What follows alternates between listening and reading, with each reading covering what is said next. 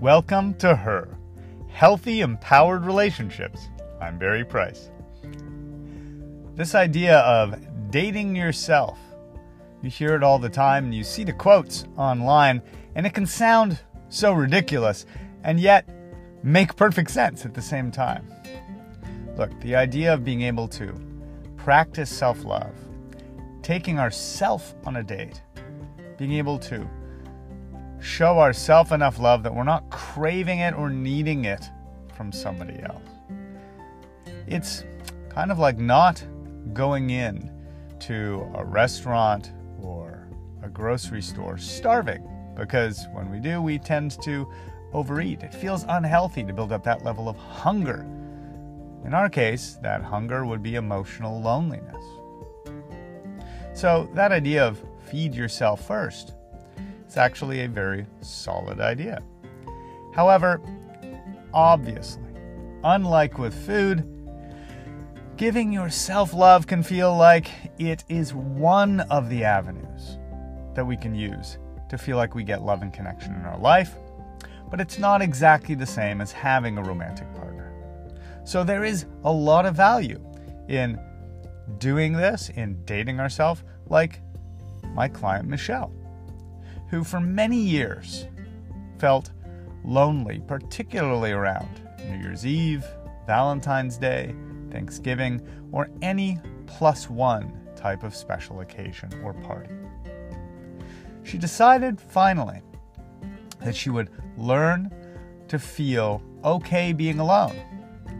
At first, she did it by just trying to convince herself that she was fine alone. She would stay really busy and just work a lot and distract herself with a ton of activity, while telling herself she was fine being alone because she got to do what she wanted.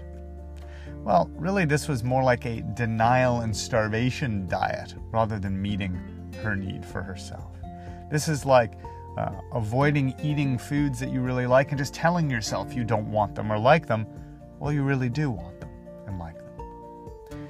The self-denial approach did not make her happy. So when we began to work together, it was about learning to actually be content and love yourself. Now, contentment is a little different than the form of pleasure-based happiness that Western society tends to go for.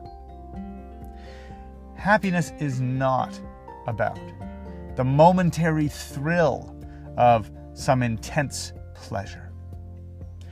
We're talking about a contentment through self-love that we were teaching her. At first, she went with her old pleasure-based approach, and date night with herself was all about compensating for feeling lonely. Kind of another distraction tactic.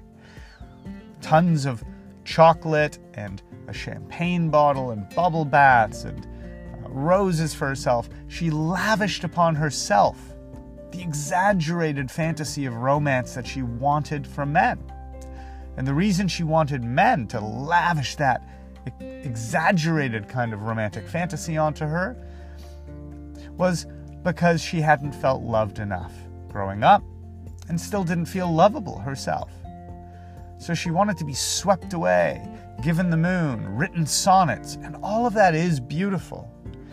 But just realize that the more extreme and exaggerated the romance we crave, the more it's really trying to make up for an insecurity we have. She did get to the point where after doing that for a New Year's Eve and a couple of occasions, we helped her understand and see that by healing some of her old wounds and insecurities about being loved, her fear of ending up alone, that she began to find she didn't need to binge and overeat on those displays of romance and love, even when she did a date night for herself.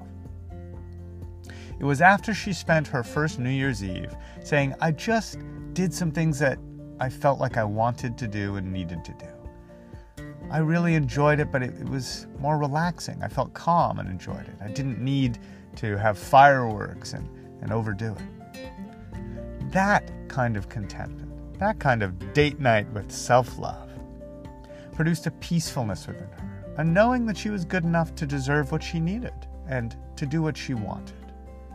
She did that without it being an avoidance of thinking about love, without it being an overcompensation. She had a wonderful date with herself, connecting deeply, doing some journaling, watching a show she really loved, reading a bit of a book, calling an old friend. She did some things that felt very satisfying and fulfilling. It was 3 weeks later that she met her husband.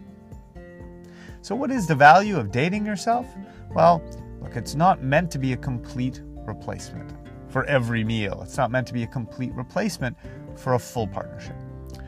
But when we feed ourselves first, and we do it in a way that's not fear-based or compensating, it creates a sense of calm contentment that allows us to be our best self and attract a healthy, empowered relationship. Much love.